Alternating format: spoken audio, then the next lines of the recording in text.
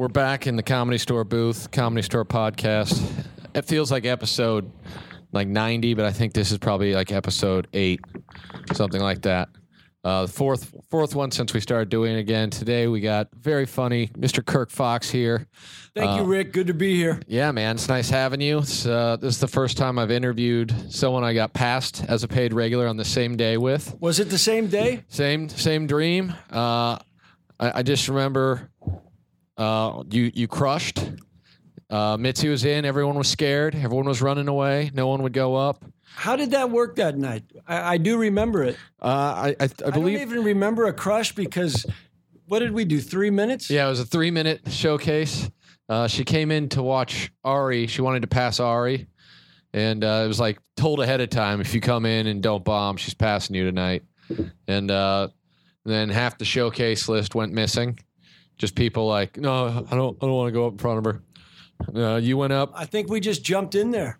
Yeah, well, I was working the back door, and I was told I wasn't going to get to go up that night. It was employee night back then or whatever.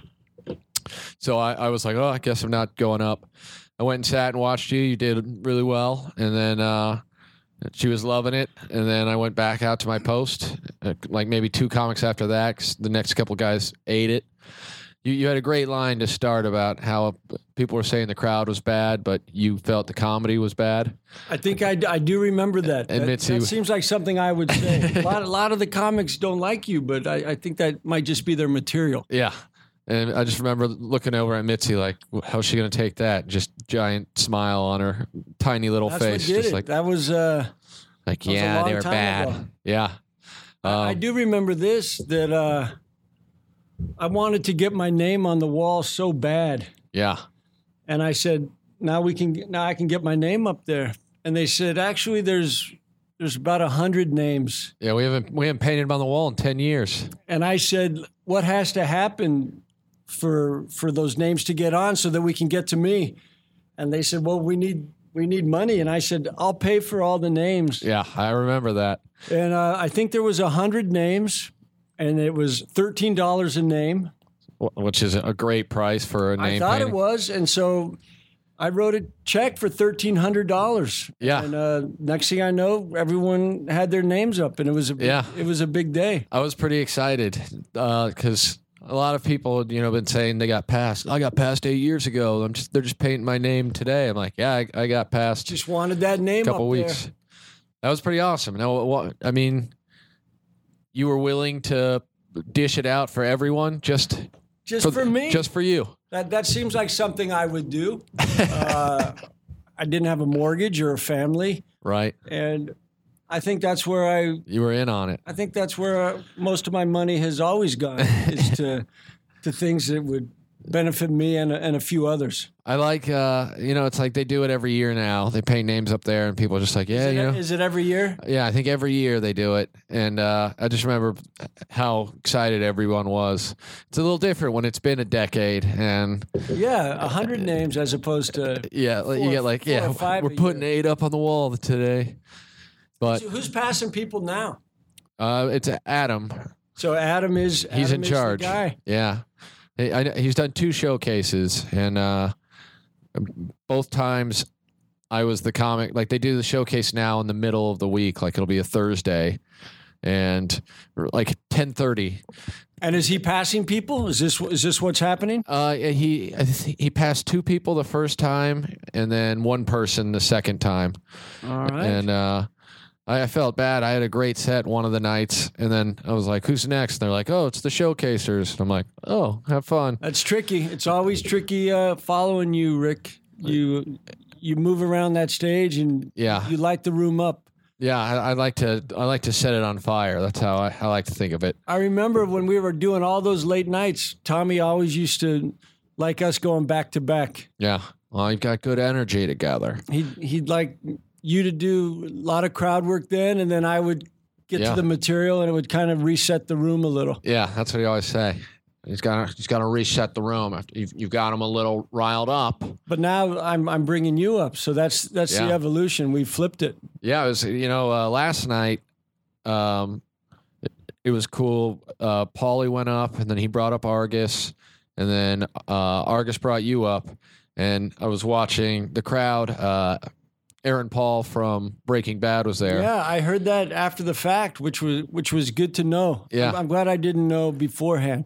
Yeah, well, he watched Argus just with this bewildered look on his face, like, what is going on? Really? And then was just loving you. It was very amusing to watch, just like someone's demeanor change. Like, oh, okay, this is Argus this is has a been here a comedy show. long time. Yeah. I interviewed him when the first time we started doing Comedy Store podcasts, and he had a lot of interesting stories. What I found interesting was he loves to bring up the most random and really not that funny and uninteresting parts of incredibly great stories. But the stuff he remembers, you're just like, are you covering up for something? Did something really intense happen? We're Facebook friends. We talk on Facebook a few times a week, and because of that, when he brings me up, he's like, "This is my best friend in comedy." Yeah, he did say it's always a reminder. I'm always shocked to hear it. I just feel I should be giving him more. If I'm his best friend in comedy, and it's just well, you're his. You never a few messages on Facebook. I like him. I follow him a lot. I find Argus to be very amusing. It's just interesting watching him do an older bit for a young crowd. They're just kind of like, sometimes you could tell they just don't even understand. When he does his Richard Nixon thing, I know. the millennials I try look not around to mention that, and I have to always bite my tongue. Now, when you started comedy, did you start here? Did you go other places first? Where did you first go? November 10th, 2002. Okay. On stage here. Nice. In the OR was my first time on stage. Did you have to sign up for open mic? Did you get a privileged friend of the club type thing? I think I was a privileged friend, but I had to get there early and talk to Tommy. Right. Pauly had mentioned it.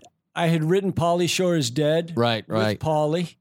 And how do you know Pauly? I'd known Pauly for 10 years before I even told a joke here. Right. I met him at Helena's, which used to be Jack Nicholson's it's like the club, yeah. And this woman, Helena. And I just kind of met Pauly there. And we just started hanging out. This was, I think, right before he got MTV. Oh, okay. So this is young, early Pauly. Early Pauly. So that's when he lived up on Doheny. Right. Where Landing Patch or whatever it was. Yeah, where Mitzi ran this empire. Right. All the comics would go up Doheny. Go to the party At the house. end of every night, they'd go up there and party. Man. But I remember going up there. I had a 73 Opel GT, a little red car. It looked like a Vet, but very tiny. Right. Opel. And I drove that up from San Diego. And I just became friends with Pauly. And you, what part of San Diego did you grow up in?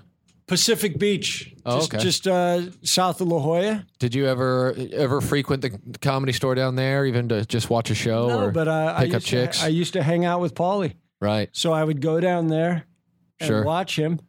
But I'm saying that I knew him for 10 years before I ever did a joke. I mean, I started stand-up late, 2002. So I've been doing it 13 years. Right. So I started in my 30s. And you would not my 20s. Your 20s, you were what? You were acting? I know you played some tennis. The rumor about you was always that you were a pro tennis player at one point. Yeah, I played a little pro tennis and couldn't focus. But when I came to LA, I was just teaching tennis and chasing girls. Sure. And teaching tennis to a lot of directors and producers. Oh, nice. And they just started putting me in their movies. Right. It's crazy. You'll be watching a random movie. I remember watching the movie Mumford, which is a real kind of strange movie, independent film, I think. I mean, it got some play. I saw it in the movie theaters, but... I mean, Mumford was actually supposed to be a big movie. Lawrence Kasdan wrote and directed it. And Larry was a buddy of mine. I was his tennis pro. Right. So he put me in that movie. But I had already done Wyatt Earp with him. Okay.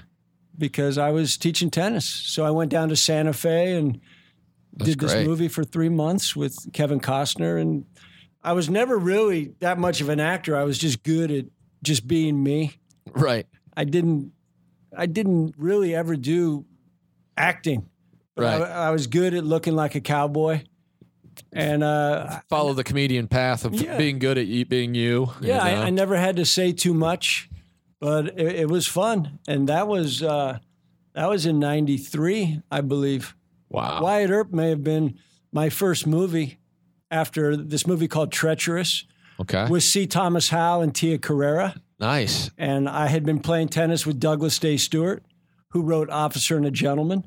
Wow. And he was going down to Mexico to do a little rewrite on this shitty little B movie. And I said, man, I'd love to come down there. We could play some tennis. He's like, are you an actor? I'm like, yeah. So I created this whole resume. I'd actually gotten my SAG card with Sean Cunningham on a movie called House 4. Okay. And I just played a cop and I had one line. You've been a cop a lot. I always Have you always had the mustache? Is that part of it? No. Because I think in Mumford you were a cop as well. I was a cop in Mumford. Because I saw it when it was out in theaters. Highway patrolman. Right. And then I always look good with a mustache. yeah.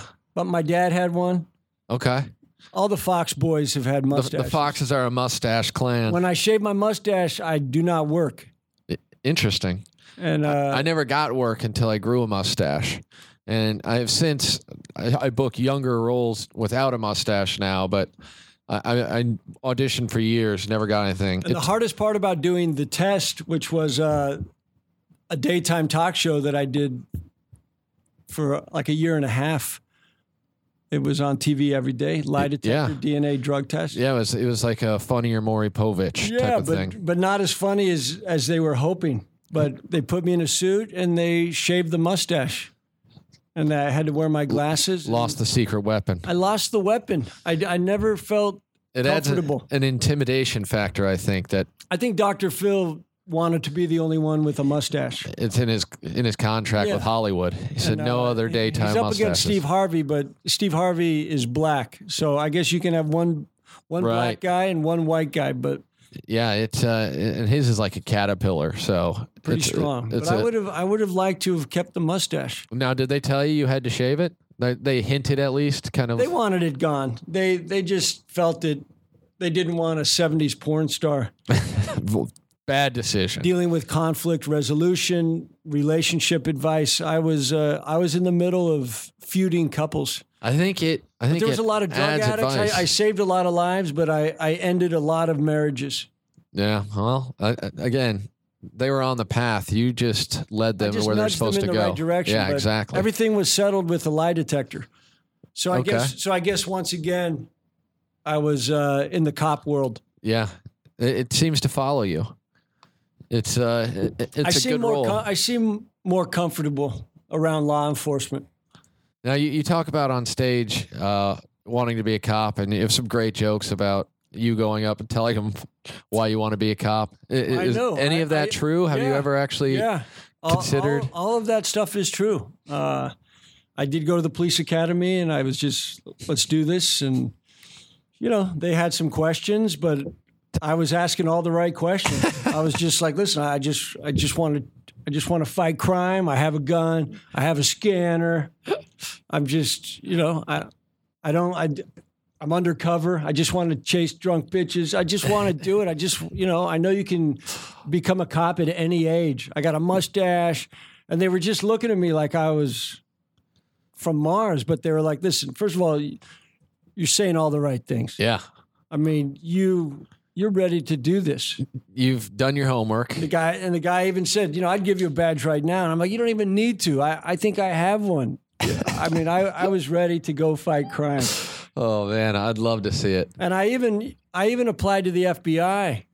I was going to be a special agent. I feel like they just wouldn't trust comedians in general. No, but this was before comedy. Oh, this is. And they just thought, you were finding the way. I was done wearing shorts because I was a tennis pro. But after the Oklahoma City bombing, I was like, let me just go do something with my life. So I started the whole procedure. How old were you when you quit tennis? When I came to LA, early 20s. Right. I just had other priorities. Yeah. I always felt I was a movie star. But Right. I was just doing the acting classes and hanging out with movie stars. Right. So that's always been my thing, is always to be close to the people that are can pull the strings.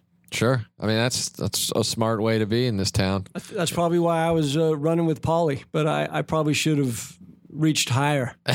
Yeah. You might have. I had other friends. Matt Dillon and I are close, and I was always running with him. He's great. Eastside Morales. These were all guys that back then, Right. we were just out in the world having fun. Man. And then you're single, but you've been married. I was married briefly to Clint Eastwood's daughter, Right. and I don't talk about that enough, but that was pretty exciting. How long were you married? I like to say 2 movies, but the gist of it is we got married in Vegas at an Elvis chapel For real? by a black Elvis, and I just really I was marrying Clint Eastwood Right. without question. Yeah. Like, I was the first husband to try and take my wife's last name. I was just How do I get in on this? I just want in on this. And then at one point she was like, I only married you because you reminded me of Clint. And I was like, well, that's the exact same reason I married you. That's a perfect. So let's just do this. But wow. it didn't last long. I don't even think I ever. How long had you been together before you got married? We'd met in acting class, Okay. and I remember telling everyone, I'm going to marry her. You have to follow your goals. I just wanted Clint. I'd always loved Clint Eastwood. Yeah, he's great. Now, did you ever get to do Yeah. family events with Clint? Yes, Clint loved me. We golf. One time we were golfing, and he said, if you really wanted to golf with me this bad, all you had to do was ask. It wasn't necessary marrying my daughter. You didn't need to marry Allison. And I remember one of the last things he said to me. I see him around, but he was like, "You son of a bitch." And I was like, "You called me son." That's good. That's all I ever wanted. Yeah, I mean, that's a solid feeling. Could you leave it on my answering machine? But yeah, so I was married briefly, but I don't look at it as It wasn't it wasn't a solid love. there was no property split. Right. Wow. 2 movies, huh? That's crazy. Where did you met her in acting class, you said? Met her in acting class. Listen, I was a predator. I still am. From cop to predator and back and forth. It's just that whole world. The ups and downs. Studied criminology in college and did some behavioral profiling, and now, I spend time tracking serial killers. I saw that. You're one of the only people whose periscopes I've seen. You stay on the case, which is I enjoy a continued plot line. I'm on it. Yeah. And some of the leads I'm finding are things that the LAPD didn't know about. And I have friends that are cops, so we're kind of all working it together. Right. And they actually believe that the serial killer is on Periscope. Now, how did you not get the Colin Farrell role for the new True Detective? I think at the time I was shooting Rush Hour. Okay. For CBS. And when does this come out? I first heard about it from Argus bringing you up on stage. I know, that was nice. Argus always likes to bring up something. Yeah. But it starts shooting in August. Okay. We shot the pilot a few months ago. Sweet. And it's based on the movie. Okay. I played detective, and it got picked up by CBS. So I think they'll keep me around. Keeping the stash. I got to keep the stash. Nice. Word on the street is I will be there. Beautiful. But a lot could happen. Yeah. A lot could happen.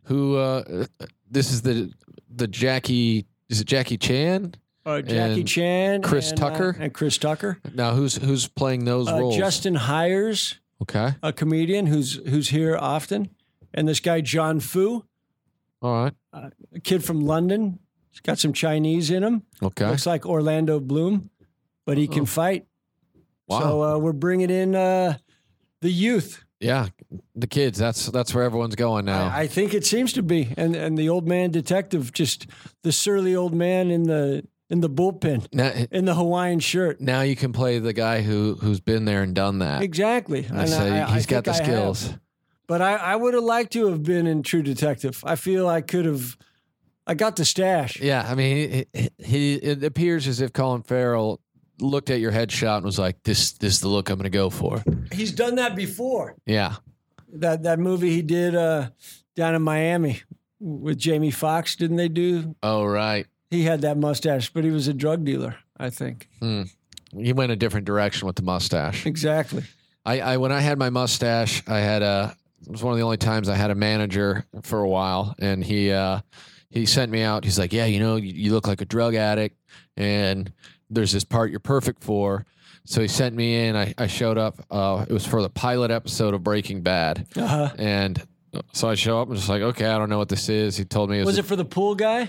No, it was for the Mexican guy, Crazy 8. Jeez. And the casting person was like, what are you here for? And I'm like, some sort of a drug addict. And she was like, I can't remember what the character's actual name was, but it's some very Hispanic name. Yeah.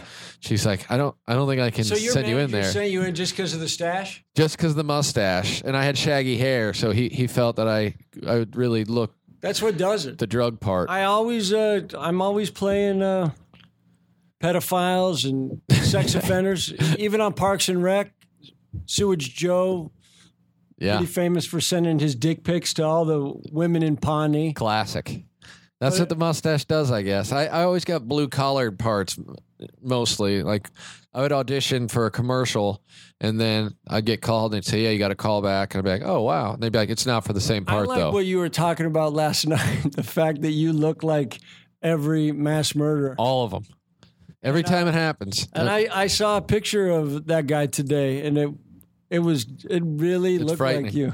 If you look at the guy who shot up the elementary school a couple years ago, and I think it was New Hampshire, wherever it was, Newton, frightening. Like when that happened, everyone was hitting up my Facebook page, like, "Dude, I didn't know you moved to New Hampshire." I'm like, I mean, know. It is dead on. But that's it's like a skinny. It's the bangs, man. Yeah, the bangs are the sign. And the bewildered look of just hatred. The straighter the line of the bangs, the crazier. Yeah, that's the truth. Those are guys. And the more hair on the back of a neck. Right. Yeah, a little flow out. Yeah. That's how it goes. That's a tip. Yeah, I was. Yeah. Note to all the perps. We know a little bit about you. Yeah.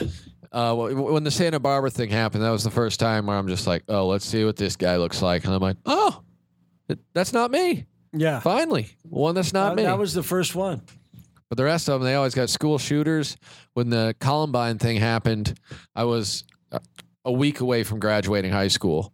Yeah. And immediately, like everyone, I had a hit list hanging up in my locker with just like people, I wasn't going to shoot them up, but they certainly wanted them to know that they were on a list. Yeah. And what'd they think when they saw themselves on a list? I think they just thought I was crazy, probably. But the assistant principal showed up the day after Columbine, was like, you got to take that list down. I'm like, what'd you wear in high school? Were you a trench coat?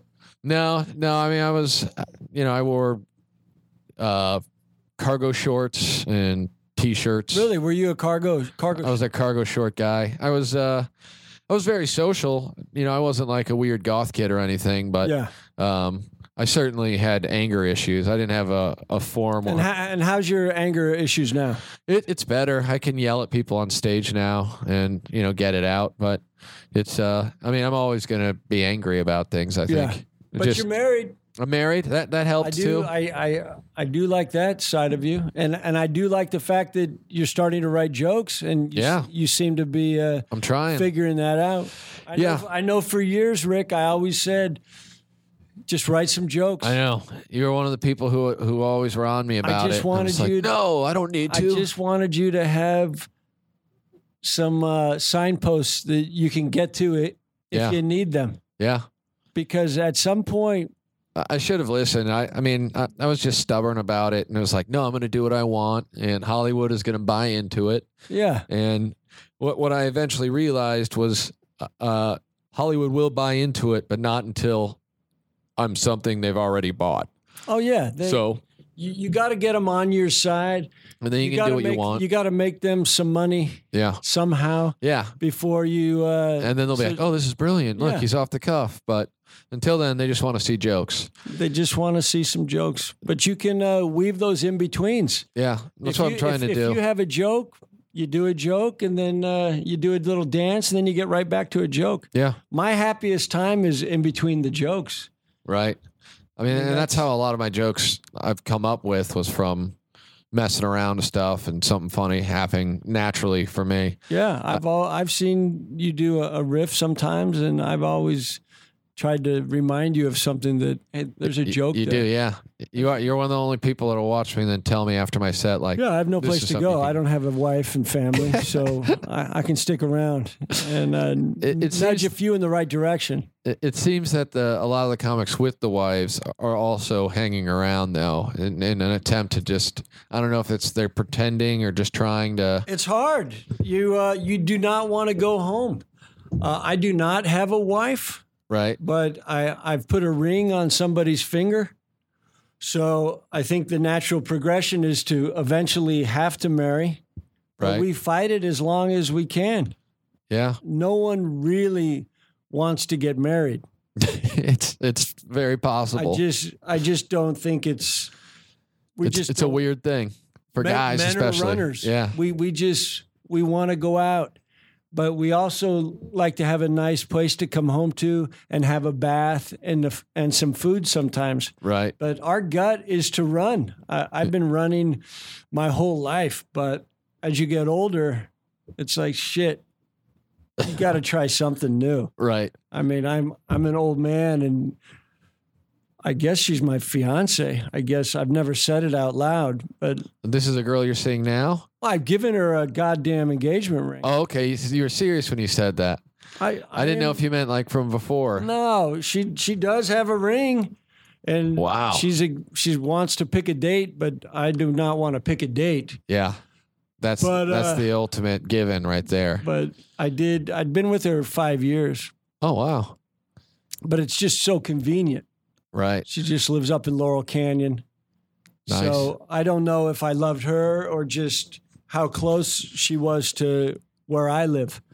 Like everything I do, I like to keep within 3 mile radius. Sure. Why venture out? My TV show was at Paramount, Parks and Rec. We shot CBS Radford. Right. I'm all in the Comedy Store. It's all within You want to keep 3 it miles. close by.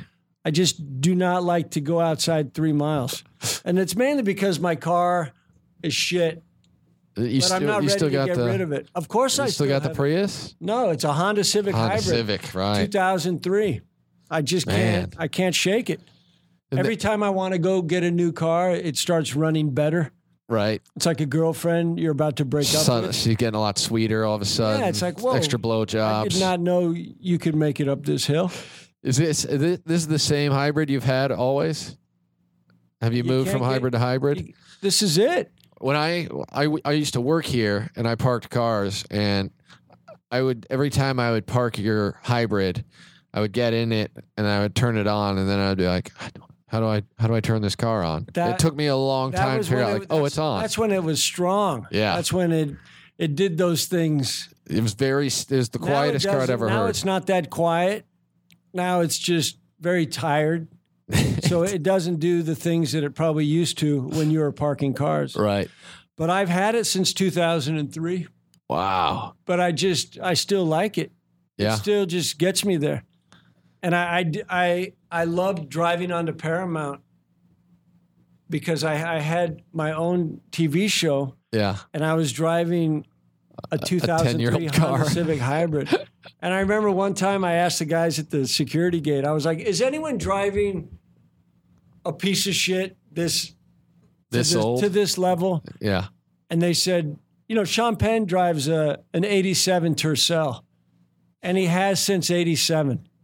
So Wow. I guess now I'm looking for like an 86. Yeah, you gotta trump him. I just got to one up Sean. He actually tipped me the most of anyone that ever came to the Comedy Store. He tipped me $60. Parked his car right on the end of the wall. It was just like, is there any way you can make sure it doesn't have to be moved? I'm like, yeah, just park it. If you park it here, I won't have to touch it. No one will touch it. And then he came out. I think he was either seeing Robin Williams do a headlining show in the main room or the Smothers Brothers. I can't remember. But really, yeah, he came out and he bummed me a bunch of cigarettes. Like every time he came out for a cigarette break, he'd just walk over into the parking lot. You want to smoke? Give me a cigarette. And then at the end of the night, gave me $60 for doing nothing. did you have a cigarette with him? Yeah, yeah.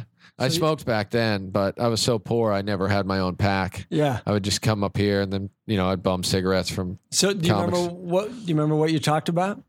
He talked about coming to the Comedy Store in the 80s, the heydays, and the amount of drugs that were going on, and how he remembers there's so much coke here, and you could just come up to the Comedy Store and you're guaranteed someone was going to give you a blast. He talked about the mirrored piano. I was like, oh, it's still there. And he's like, get out of here. I'm like, oh, it's still there. He's like, I can't believe no one broke it. I'm like, it's probably been broken, but yeah, they resurfaced They just put it back together. I remember when Paulie and I were writing Pauly Shore's Dead, and there was a scene with Sean Penn in it, and that was kind of what Pauly kept really just baiting me with. That was his bait. It's like, listen, you're going to have a scene with Sean Penn, and it was a great scene. Yeah, and I remember it because it kind of just happened so quick that I didn't have time to panic. Right.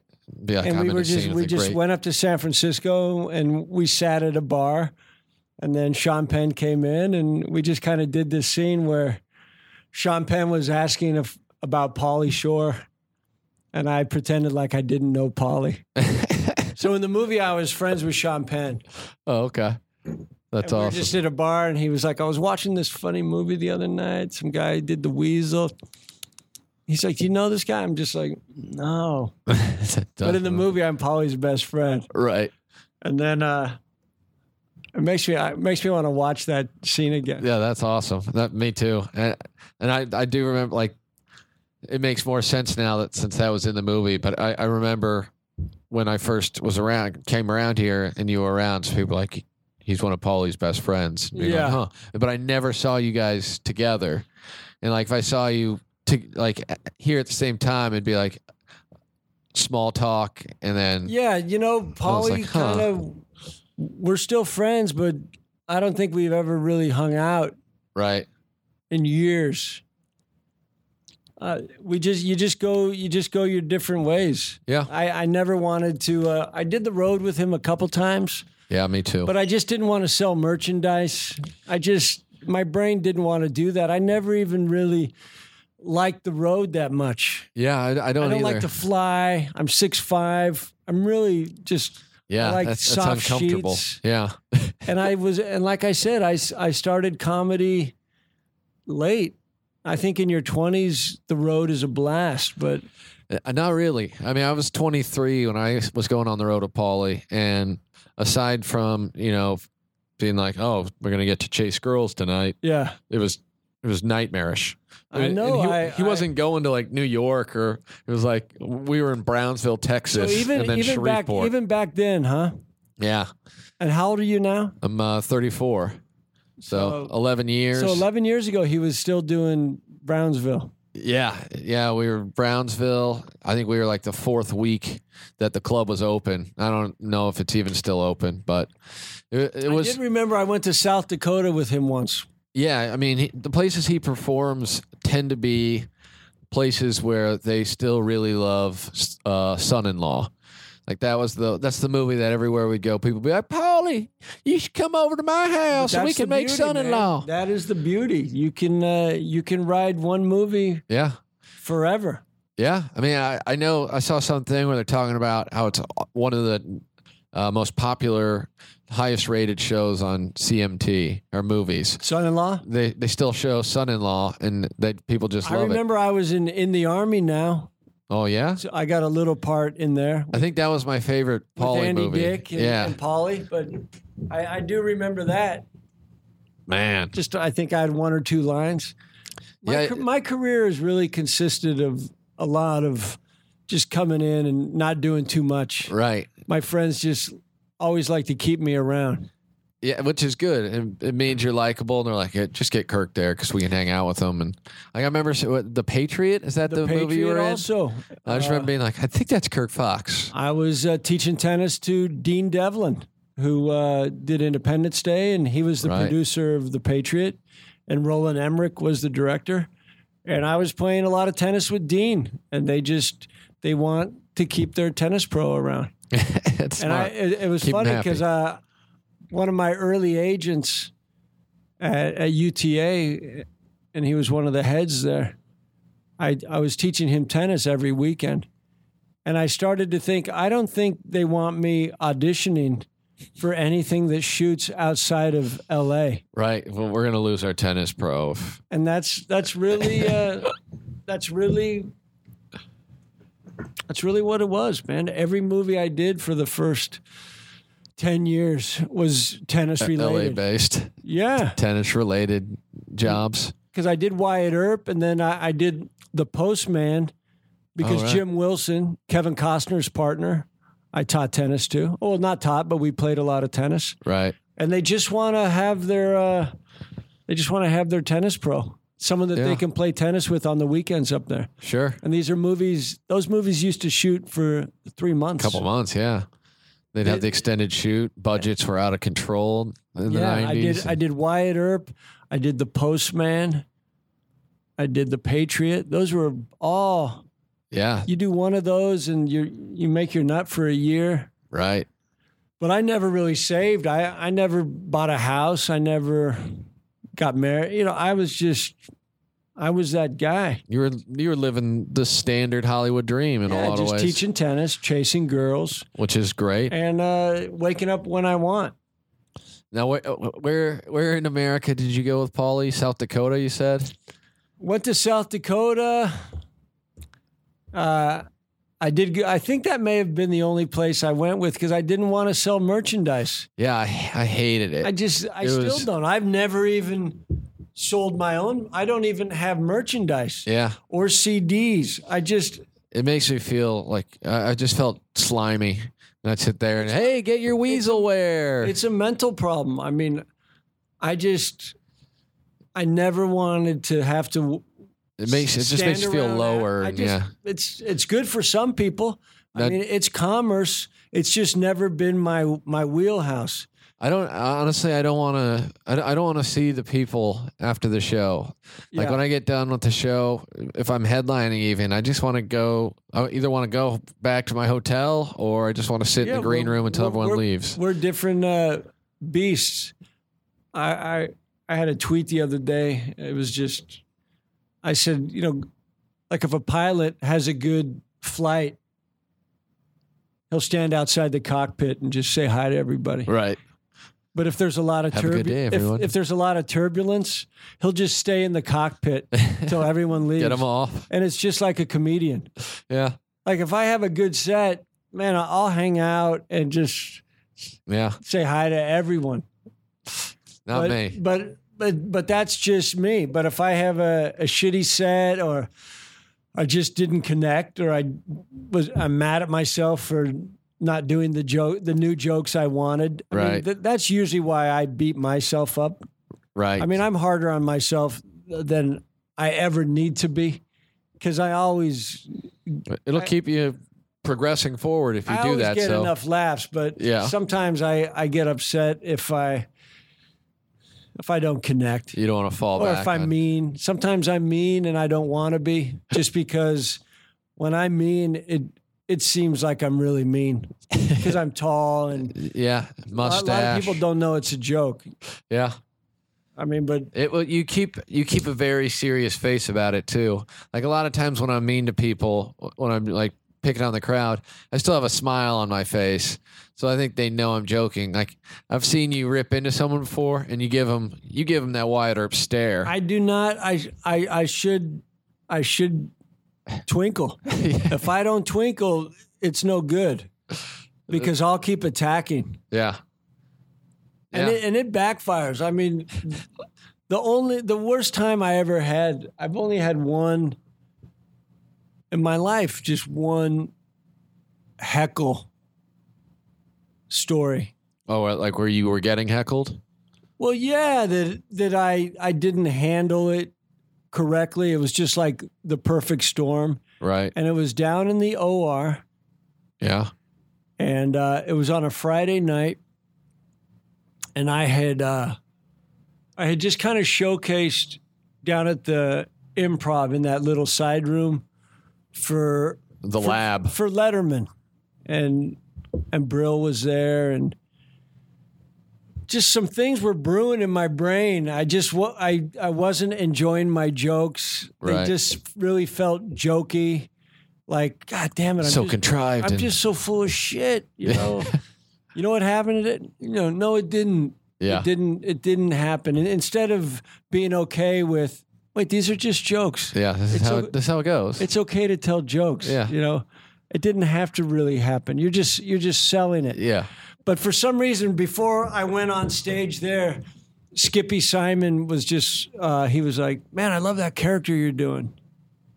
And it just, for some reason, it stung. Right. Like, I don't want to be. You're like, I'm not doing a character. I don't want to be a character. Right. I don't think the greats are doing a character. It's like, do people really think that I'm a character? Hey, what's up? You know, and I'm like, shit, man, that it feels. I'm a fake motherfucker. Yeah. So I went on. on stage, and the guy before me, Kyle Dunnigan, had done some stuff with the microphone and some beatbox, and he had done a lot of shit, and it was Right. still up there when I got up there. So I kind of did a couple minutes about that, and then I started my jokes, and I bailed out on them. I was still funny because I was in the moment of hating my material and hating myself, Right. but I was making it funny. And then afterwards, Eddie Brill was like, that was great, but you didn't do any You jokes. didn't tell any jokes. Yeah. Like, I know, man. But thank you.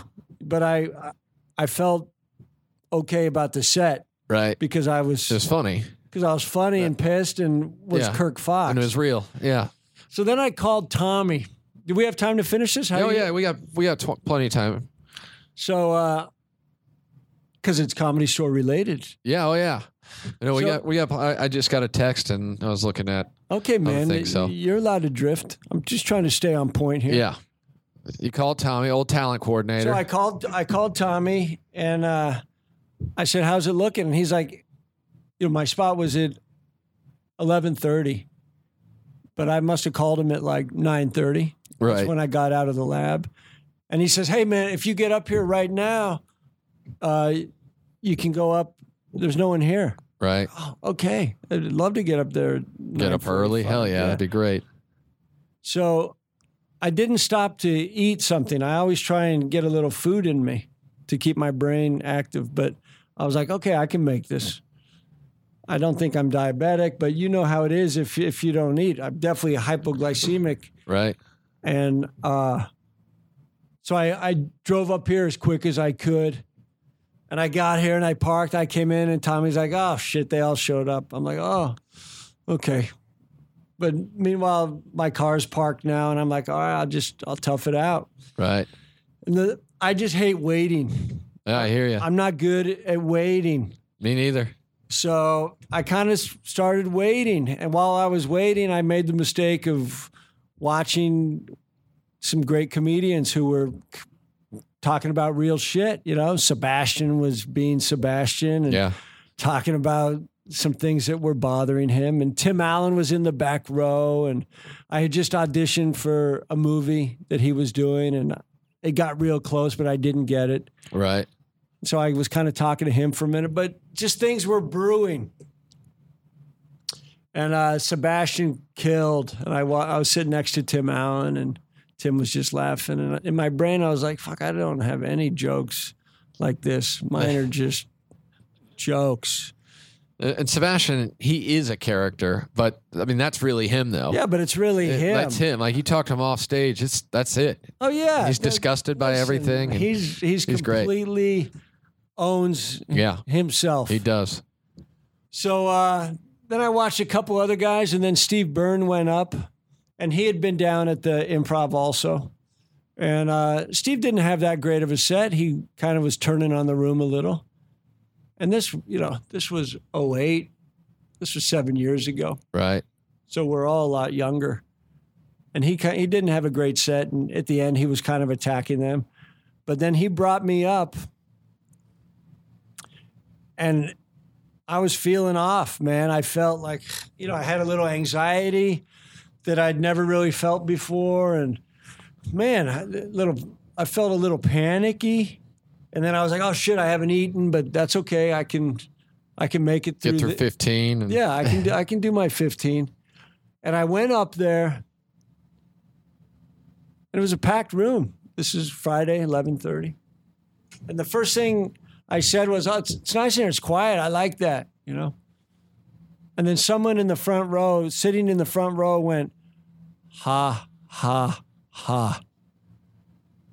And I looked down, and there was just a guy, and I'm like, did you say something? And he's like, ha, ha, ha. And he was with two other guys, and it was just stage left. Right.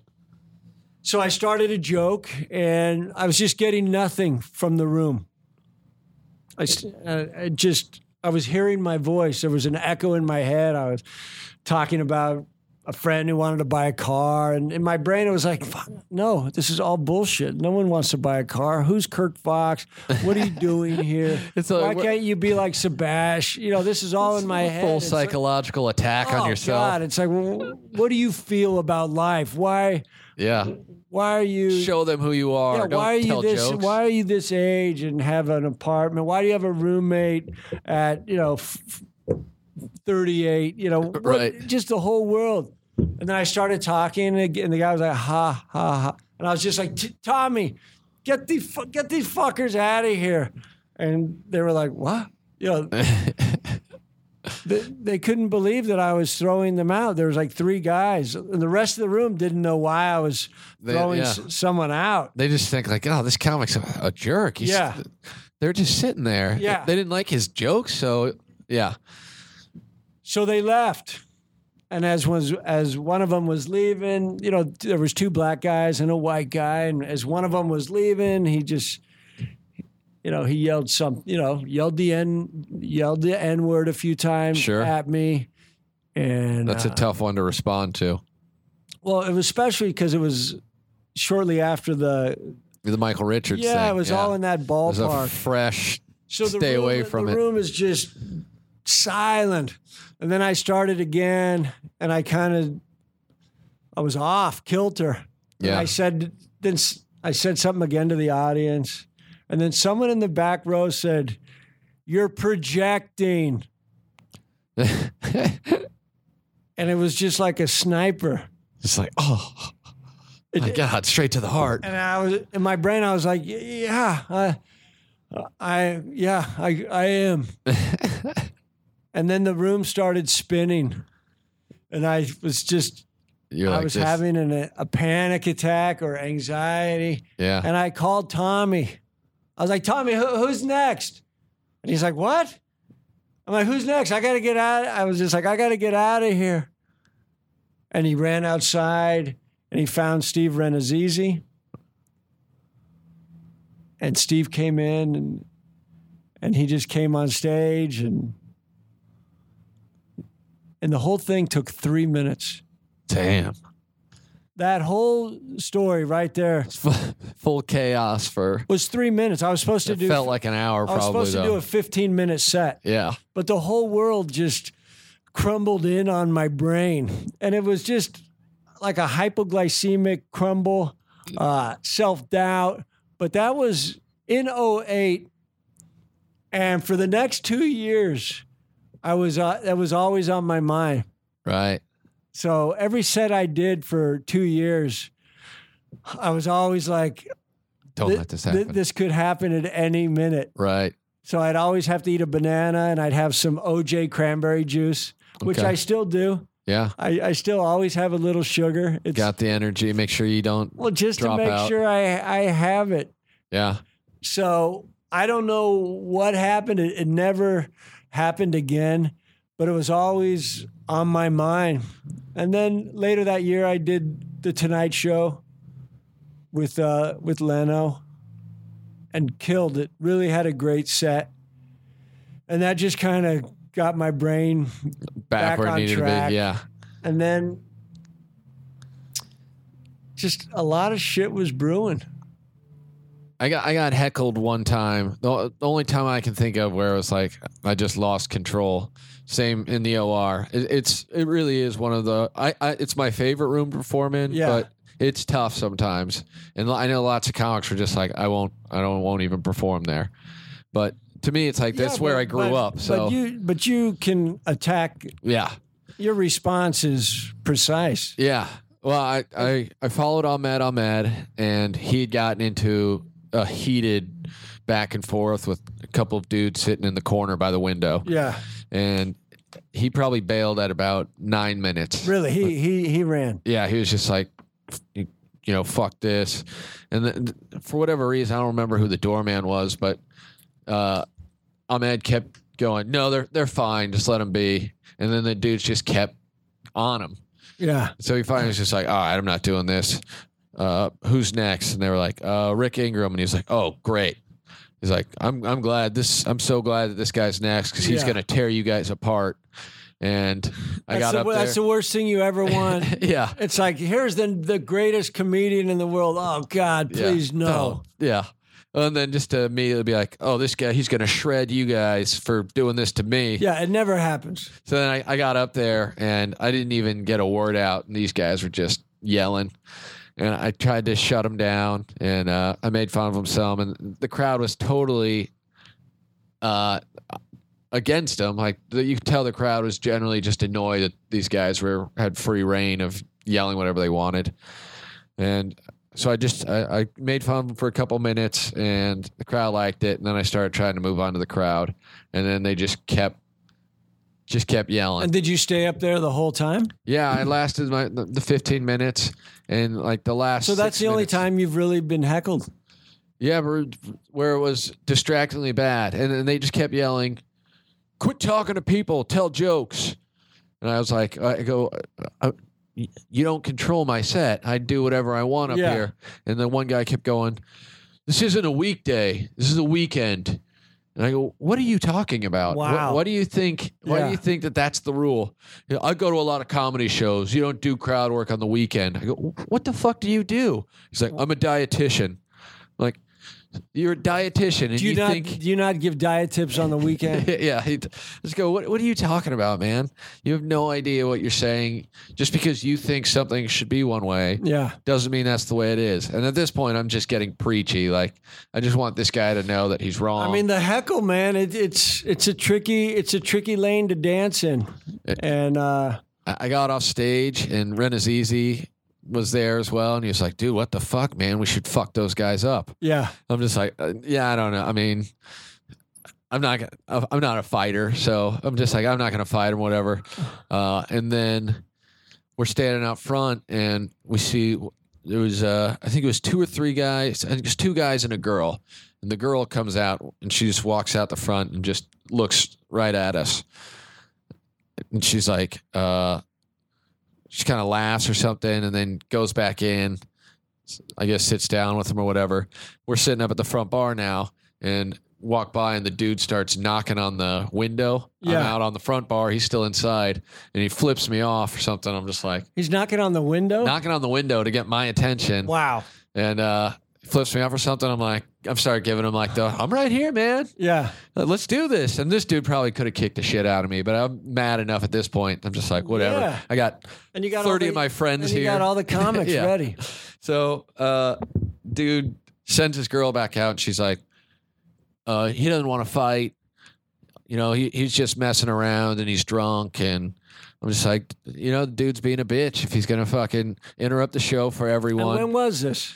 God, this is probably 2007, 2008.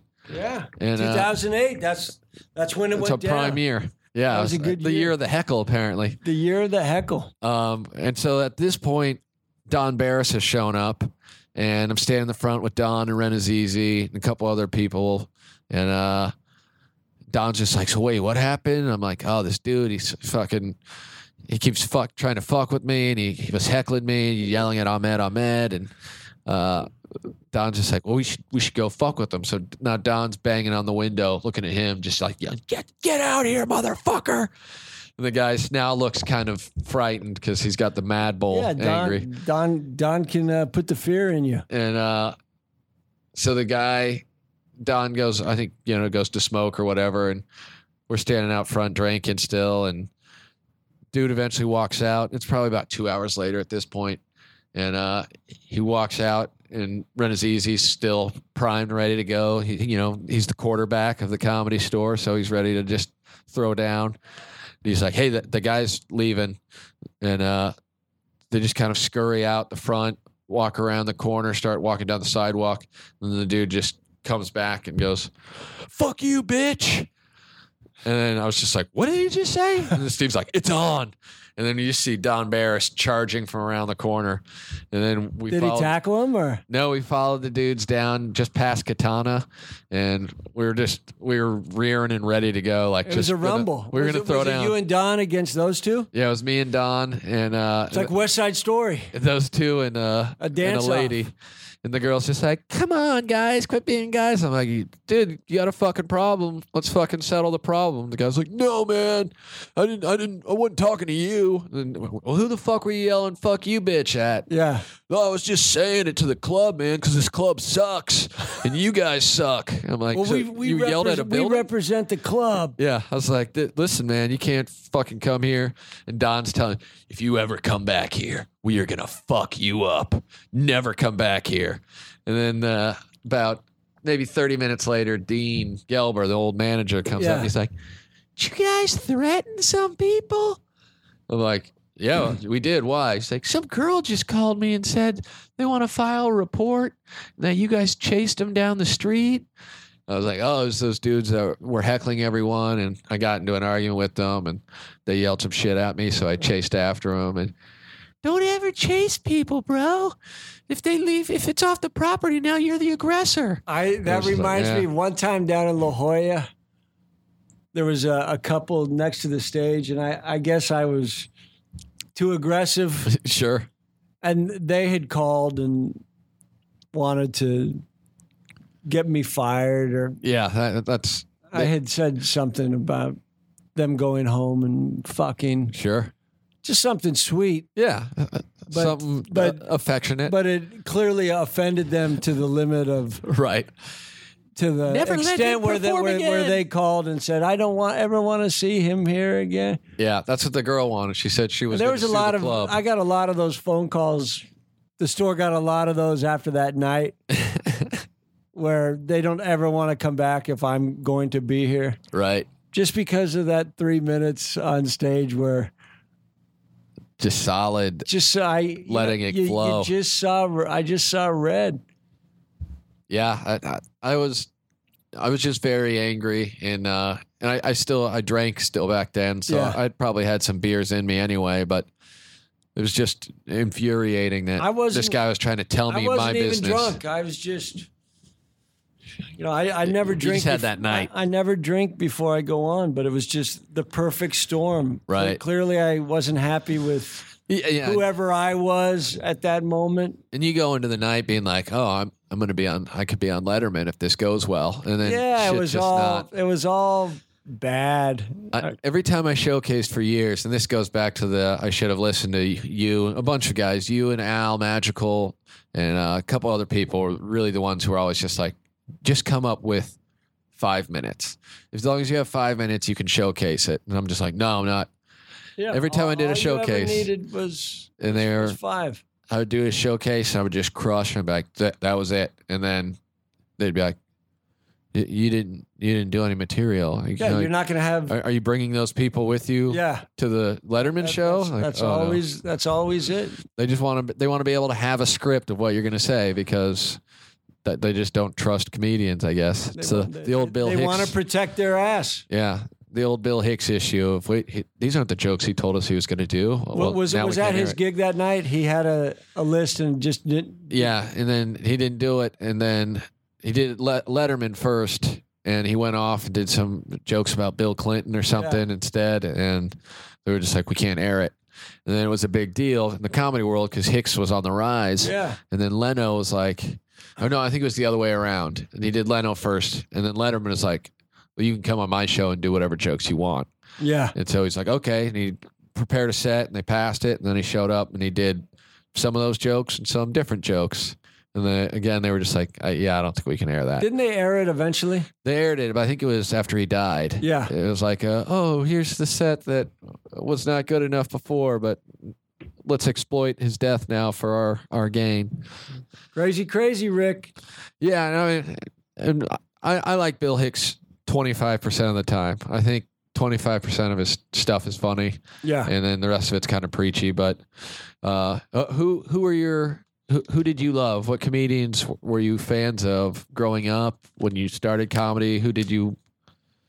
I still don't know that much about comedy. I mean, Yeah, I like Carlin, sure, of course. Bill Burr's crazy good. great. Attell. Yeah, I love Joe Rogan as an assassin. yeah, I like anyone who's just vested in what they're doing. Jim Gaffigan, Brian Regan, all these guys are Right. monsters. I love what Sebastian has evolved into. I as well. I mean, he's one of my These favorites. are all our peers. You know, Caparulo can just light it up. Yeah, These guys have found a voice and they lock it in. yeah, And that's what I'm striving towards. I feel that there's moments of it, but I'm still never happy with where I'm at. yeah. I mean, you and I both. I'm a great writer. I can write a Right. joke and I can weave it into a story and make a room laugh, but I still don't think that I'm doing what I'm supposed to be doing on stage. I don't get the applauses that I Right. probably would if I was talking about something a little more important. Right. I mean, not that you have to be. I mean, I'm never going to talk about religion or politics, but I think there's some feelings I have that I've never even tapped into. Right. That it's like, you're running out of time. But- Yeah. I'm the same way. I look at it like I'm capable of so much more. And I still haven't figured out exactly how to go about doing it. But I'm just trying to find ways to cut myself a little slack. It's just, I can write a great joke. right. I can put it in a spot where it can connect to something else. But I mean, I'm not moving the world. Yeah. No one's lining up to see me. I mean, You're I'm not, not you're on not the selling road. out Yeah. Madison Square Garden, Yeah. Dice style. Or I'm not going somewhere and filling up a theater. Right. And that's also because I just was never very good at playing the game. Selling. Yeah. Just selling, or all right, you got to do this market, 4 years in a row. It's like I do not want to come back here again. And yeah, each time you do it, more people come. It's like, I had a guy call me a couple days ago and was like, I got your name from a couple people. I book a show up here. It's a Friday and a Saturday. And, what's your following like in Reno? I'm like, I don't know. I'd probably have 2 or 3 Twitter followers from that area. He was like, you don't think you would draw up here? I'm like, I mean, but Rick, I'll tell you, the same guy talked to me. Yeah. And I don't think, am I going to draw? I'm not on a TV show. Right. I did Comedy Central in 2007. I shot an hour in September, but it hasn't aired. I mean, are people going to come out in Reno to see me? Doubt it. Well, Yeah. Can you promote it? No. I'm not. That's what I don't do. Yeah. I do not like telling people, hey, I'm going to be here. Come and See me, it, pay yeah. money, because then suddenly, Now there's more pressure. yeah, be good. You said you told us to come here, Right. Yeah, I fucked spent up. $20. Yeah, I didn't. I didn't think you'd show up, to be My honest. best sets are when I don't have to be funny. It's like I love when I went down to Irvine a month ago and just opened for Kevin Nealon. Oh, that's great. God, it was a blast. Yeah. I wasn't. They're all there to see Kevin They're all Nealon. there So to see Kevin, and the rooms were filled, and yeah. that seems to be my ideal lane. Right. Let me do 30 minutes before the guy you're paying to see, Sure. and then you'll remember me as well. Yeah. I don't know what my problem is, and I don't really care because I sleep great. Yeah. And you always everyone do says, well. Everyone always asks, when are you coming to Florida? Fucking probably never. Yeah, who knows? In 5 years, maybe? I feel all roads lead to LA. Yeah. I'm at the Comedy Store a few nights a week. Right. I'm working on some jokes. Yeah. I probably should be finishing a script and trying to shoot a movie, but fuck it. Yeah. You're doing well. I can't explain it, but I'm sure happy. Yeah. That's really the key. I'm loving. I'm trying to be kind to everybody. Right. So what am I doing? I'm at the Comedy Store a few nights a week. Nothing wrong with that. I mean, that's where I get most of my stage time still, and I'm so much happier performing here. And it's close. I got my parking spot. Yep. And I'll have a beer after, and all my friends are here. Yep. I don't want to go. It's the clubhouse. I don't want to go somewhere for 4 nights in Iowa. I don't want to go to Wiley's in Dayton and stay in a Motel 6. I'm just a spoiled brat. I want to golf. I want to play tennis. You're a Southern California guy too, so it's like you started at the best. Exactly. And now it's like, what am I go to Wichita? And I don't be want to miserable. go to Wichita. It's miserable there. My name's 12 on the months a marquee year. here. That's fine. Yeah. I'll do a strong 15 minutes, and people will remember it. Yeah. I had a talk show. I've been on TV. Yeah.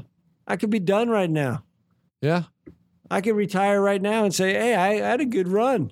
Yeah, it's more than most people will ever have. Yeah, I had a great run. That's part of the thing about comedy that's great too, is it's like you can just keep doing that and you're doing something. You're doing what you love. I'm always writing. Yeah. I'm doing new You're jokes. You're great on Twitter. Yeah. Your Periscope stuff is funny, so yeah, it's funny and it keeps me busy, and I'm going to help with the arrest, and gonna put someone behind bars for life, hopefully. Yeah. And then that'll sell itself. Someone's after me. Someone has made some threats, so I'm living. Man, that's how you know you're doing it right. Yeah. Once you're getting those threats. Once you have a serial killer that's pissed at you. He's periscoping how he's trying to find Kirk Fox as we speak. But I think it's a woman. Is that right? Yeah. They're the most dangerous kind. Black Widow out there. It always, female serial killers, they last twice as long before they're caught. I believe they're gatherers. The men are hunters. Sure. The men, they kill for sex or domination. Right. Control. Women always for money, power. Right. Perps, be aware. He's on to you. He knows exactly what your plan is. I know who's bad. You're at Kirk Fox on Twitter, is that right? I'm at Kirk Fox. KIRKFOX. That seems to be enough. Yeah, that works out well. Or on Periscope. I go on a couple times a day. It's very I fill the entertaining. world in on the case, yeah. And then we talk about some other things. Yeah, it's like, here's Kirk doing something, just normal day activity, and chasing a serial killer. It's never really just a normal day activity. If I'm somewhere, that's true. If I'm somewhere, it's relating to the case. Right. So sometimes I'll throw on the Periscope when I'm at a stakeout. You're on the prowl. I'm always onto something. Nice. All right. Well, and you're going to be here. You're at the Comedy Store in LA. I'm at the Comedy Store. Come check it out. That's why I wanted to do this. Rick, in all the years, we've rarely sat down and had an adult talk. Yeah. I'm weird like that. So am I. It's we needed to be locked in a room at the top of the stairs. Yeah, up to the darkest corner of the darkest building in Hollywood. It was the only way it was going to happen. This was my suggestion. Yeah. It's interesting. Like, no one would do the podcast for a while, and now people are starting to be interested in doing it. So I appreciate you. They wouldn't out. do the podcast. Well, just be like, they'd say, "Oh, we're going to try and get so and so to do it," and I'd be like, "Okay." And I'm pretty much just kind of, doing what I told. I told them I would host it, and whatever, and it's good. It's good for you to actually do this. Yeah. Because it's probably the first thing that you've done consistently. Yeah. That it's all part of it. It's all part of connecting to the world. And then people say, hey, I heard you. And yeah. And it is interesting. Like, I've known you for 12 or 13 years now, but this is probably the longest we've ever talked. And no shit. It's like that for everyone I've interviewed so far. This is the longest I've ever talked to anybody. Well, How long were we on? 58 minutes? man, it's we got to be pretty close to an hour. Yeah, we're an hour and 10 minutes. So Hour and 10. we did it. A solid 60 Nice. minutes. I feel we connected. We were honest. Yeah. We were present. The people are going to enjoy it, I think. You think they may check out early if it wasn't funny enough, but those who made it to the end, I know Bobby the Grease Levington. He was always a huge fan. He'd always tell me, you know, Kirk Fox, he's funny. He could be like your older brother. And I'd be I like, know. Okay. We have to find something. Yeah. We got to find a sitcom. I'm all for it. Kansas, right? Yep. Two mustache. I'll grow the mustache. Lawrence, Kansas is where I met Matt Dillon. Oh, really? I was playing a tennis tournament in Lawrence, Kansas. That's where I went to college. And he was filming Kansas Okay. with Andrew McCarthy. Right. And we stayed at the same hotel. I think the Edgemont. Yep. Very famous Lawrence Hotel. Was it the Edgemont? Yeah. It's right down on Massachusetts Street. Man, Got burned down by the Confederates during the Civil War and rebuilt. I should go back. Yeah. But that's That's where I came from. I went from Lawrence to Hollywood. See? So We didn't know that. We could open with that. yeah. Well, come out to the Comedy Store, see Kirk, see me. Lots of great shows all the time. 8433 Sunset Boulevard, Hollywood. And yeah, I mean, Kirk and I, we won't talk to you for that long if we talk to you at all, but someone will talk to you. There's always someone If either here. of us, if I have a good set, I'll be out front and Yeah. I'll probably say thank you. Yeah.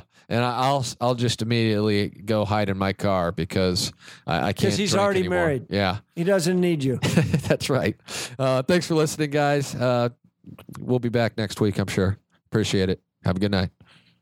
Thanks, Kirk. Thank you, Rick.